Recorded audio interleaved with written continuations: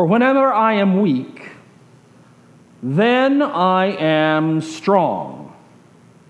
So often our society teaches us that we should be strong, that we have to be strong. We champion the athletes. We champion strong people, weightlifters and gymnasts and runners and swimmers, powerful people, people who can do many things, people with great abilities, people with vast intellects, people with large amounts of money. Our society teaches us to value self-sufficiency and great strength, great ability, great looks, or great money. Just look at our idols in the media industry. Look at the people that we champion as athletes. Look at the people that we think are important in politics. They're the strong, the good-looking, and the rich. Our society teaches us to go after the strong one. Follow the strong and the good-looking and the powerful. The weak. Not weakness, but strength.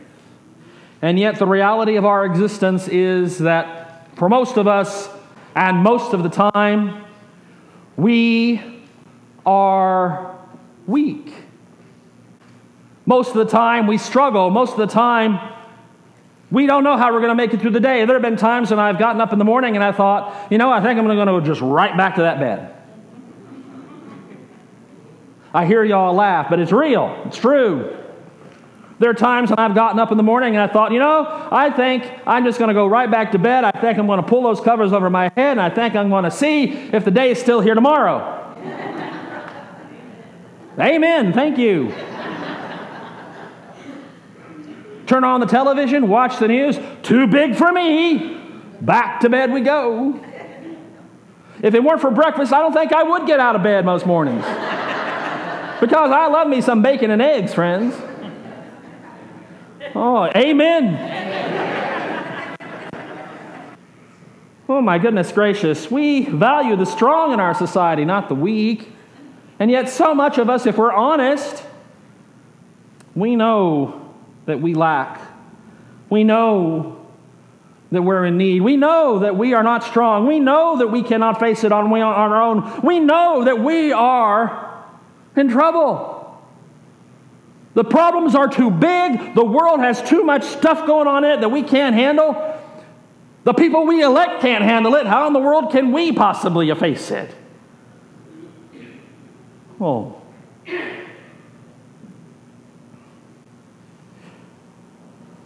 When I got my doctorate, earned it, finalized it, got the actual paper in 1994, and I look at it on my wall from time to time, and I think, and I go and I read my papers and my dissertation and the stuff I wrote back in 1994, and I say, it's a miracle they let me graduate.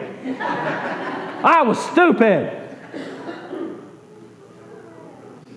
I've learned more in the last 24 years than I learned in all of those years of education before. And I figure that 24 years from now, I'm going to look back at myself today and I'm going to say, gosh, Greg, you were dumb. How dare the bishop inflict you on those wonderful, beautiful Christians there at Farmersville? We're supposed to have the mind of Christ. That I read some of the stuff I wrote and I go, my word, thank God I've grown. We champion the strong, we champion the smart, we champion the beautiful, we champion the rich and the powerful, the influential, not the weak. But if we're honest with ourselves, we know we're weak. We know that we know nothing. The more I learn, the more I discover and learn that I need to learn. The more I've studied, the more studying I have to do. Sometimes I feel like Sergeant Schultz from Hogan's Heroes. Remember that show? I know nothing, I see nothing, I know nothing. That's how I feel. I'm an amateur astronomer. I have several telescopes. I'll bring one some Sunday and we'll put it up and I'll explain how it works and we'll talk about the universe. But I'll go out at night and I'll put up my telescope and I'll look at the universe that God created and I'll be blown away at its majesty and its magnificence. And the one who made all of that cares about infinitesimal, tiny, itty-bitty me and itty-bitty us. Wow. We champion the strong in our society, but God cares for the real people. Those of us who know that we are nothing, know that we are weak, know that we are in need. For whenever I am weak, Paul wrote, then I am strong. In and of ourselves, we earthlings are weaklings. In and of ourselves, we lack. And we are in need of God's grace and God's strength and God's love and God's favor. When we realize this, when we accept that God's strength can be our strength if only we will trust in Him, when we accept that Christ's love and presence can be alive within us, transforming us and empowering us, when we accept this, then, and only then, do we discover that in Christ we can be strong. In Christ we can have power. In Christ we can overcome the obstacles that face us day by day, night by night, week by week, year by year. In Christ we can face whatever obstacle this life throws in front of us. In Christ we can overcome whatever stumbling block the evil one has placed in our way. That was Paul's experience. Paul writes here about the thorn in the flesh. He had lots of thorns in his flesh in his life and ministry. He began like most of us, he began as a know-it-all, all right? He began as a rabbi under appointment from the Sanhedrin to persecute Christians. That was his job. He was sent to persecute the early church. And he would go breathing insults and anger to persecute the early believers in Jesus Christ. And he would capture them and arrest them. And he received letters from the Sanhedrin, which is the ruling group of the Jews, to go to Damascus, way outside of Judea, and to capture Christians and to bring them back in captivity to face trial before the Jewish authorities. And he was on his way to Damascus when God knocked him off his donkey and onto his keister. That's a good word, by the way, keister. Knocked him off his donkey and got his attention and called him not to persecute, but to proclaim the gospel of Jesus Christ. Not to persecute, to proclaim the love of God. Not to persecute, to proclaim the grace that we have in Jesus Christ our Lord. Paul's life was totally transformed from a persecutor of the church to a proclaimer of the gospel. From the persecutor of Christ, the proclaimer of Christ. But his past would never let him go. Or more accurately, there were people who would come along and try to convince him that, he was not trustworthy. They would follow him in his pastorate and say, you really can't trust Paul. He used to persecute the church. Lots of theories as to what this thorn of the flesh is.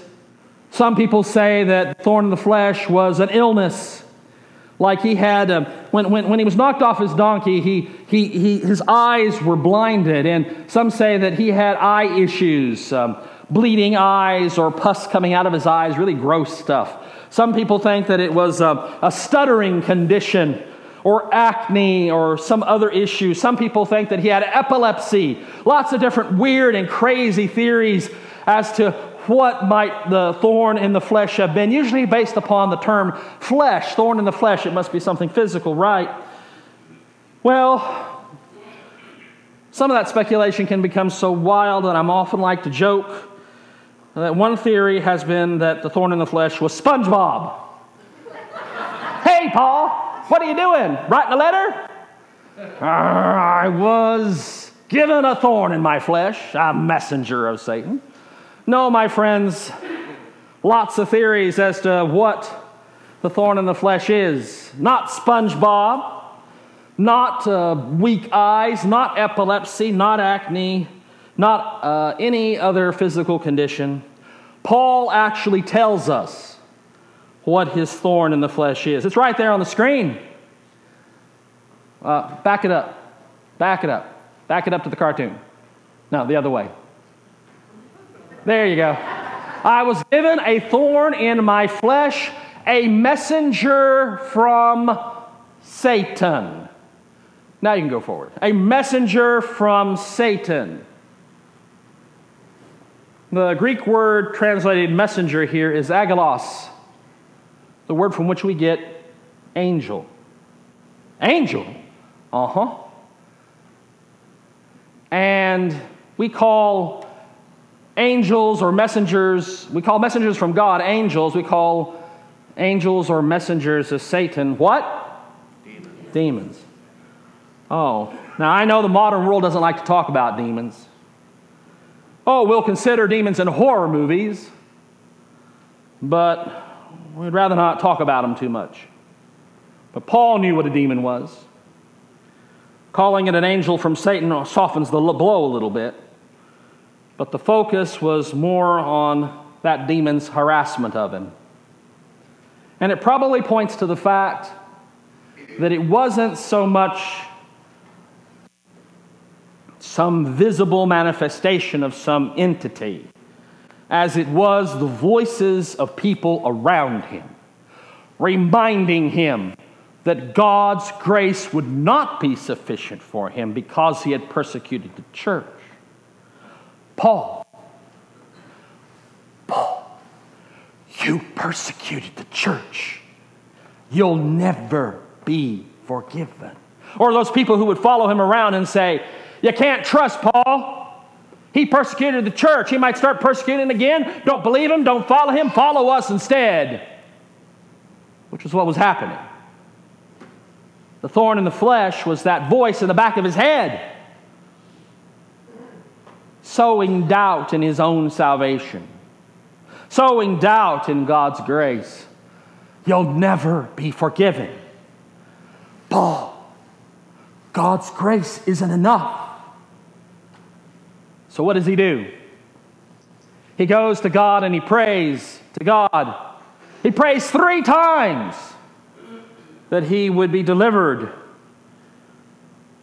And Jesus says to him, my grace is sufficient for you. And it's literally, for my power is made perfect in your weakness.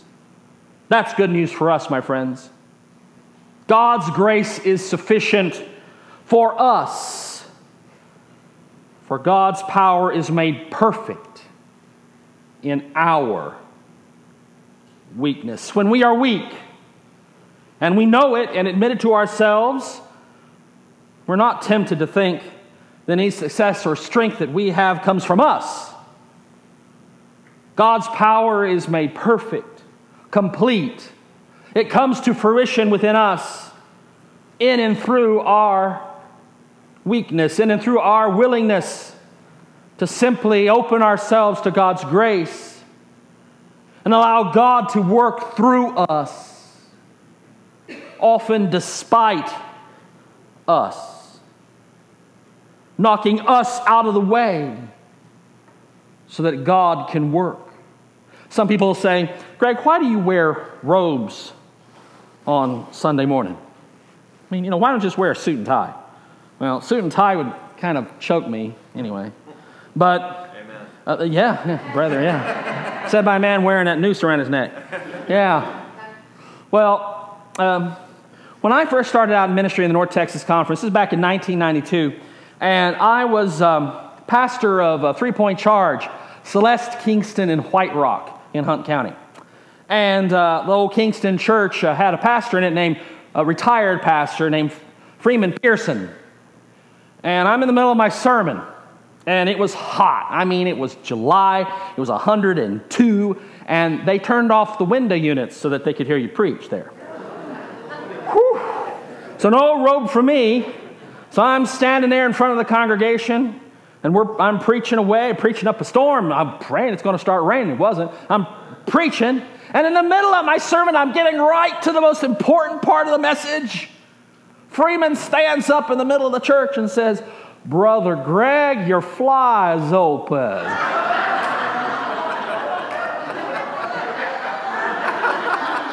Zip. And since then, you better believe I check. And I wear robes when I can. Where I am weak, then I am strong. I wear robes to get me out of the way. I wear robes so I don't have to worry about myself. I can hide in the office of ministry, behind the office of ministry, so that the words that I speak will simply flow. And so that the voice of Jesus and His grace and His love and His power and His strength might be heard.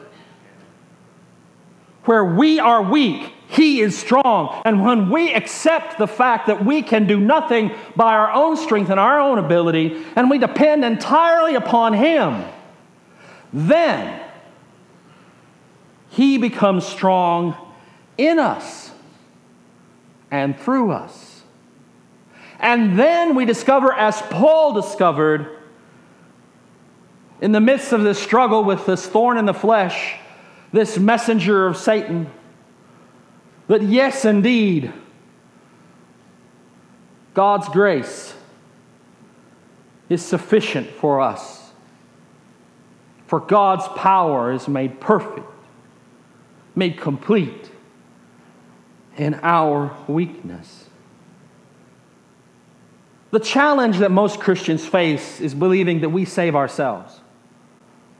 That either some recitation of a doctrine of the church or some good work that we do saves us. Nope. Sorry. It's not the case. God's grace saves us. God's love saves us. Jesus Christ, our Lord, in His coming to live among us, in His teaching, in His preaching, His healing, in His delivering, His feeding, His transforming, His life, His ministry, His death, His resurrection, His ascension into glory, His presence here today, Jesus Christ, His grace and His love saves us. Amen. And all we do is say amen and accept it and get out of the way, so that He can work through us, so that Jesus can work and live through us and share the love of God with all. Jesus had one commandment. This is my commandment, that you love one another. Wow. We're called to love each other. And we begin doing that by getting out of the way. Jesus didn't know who this person I'm called to love. I don't particularly like him very much. Sorry.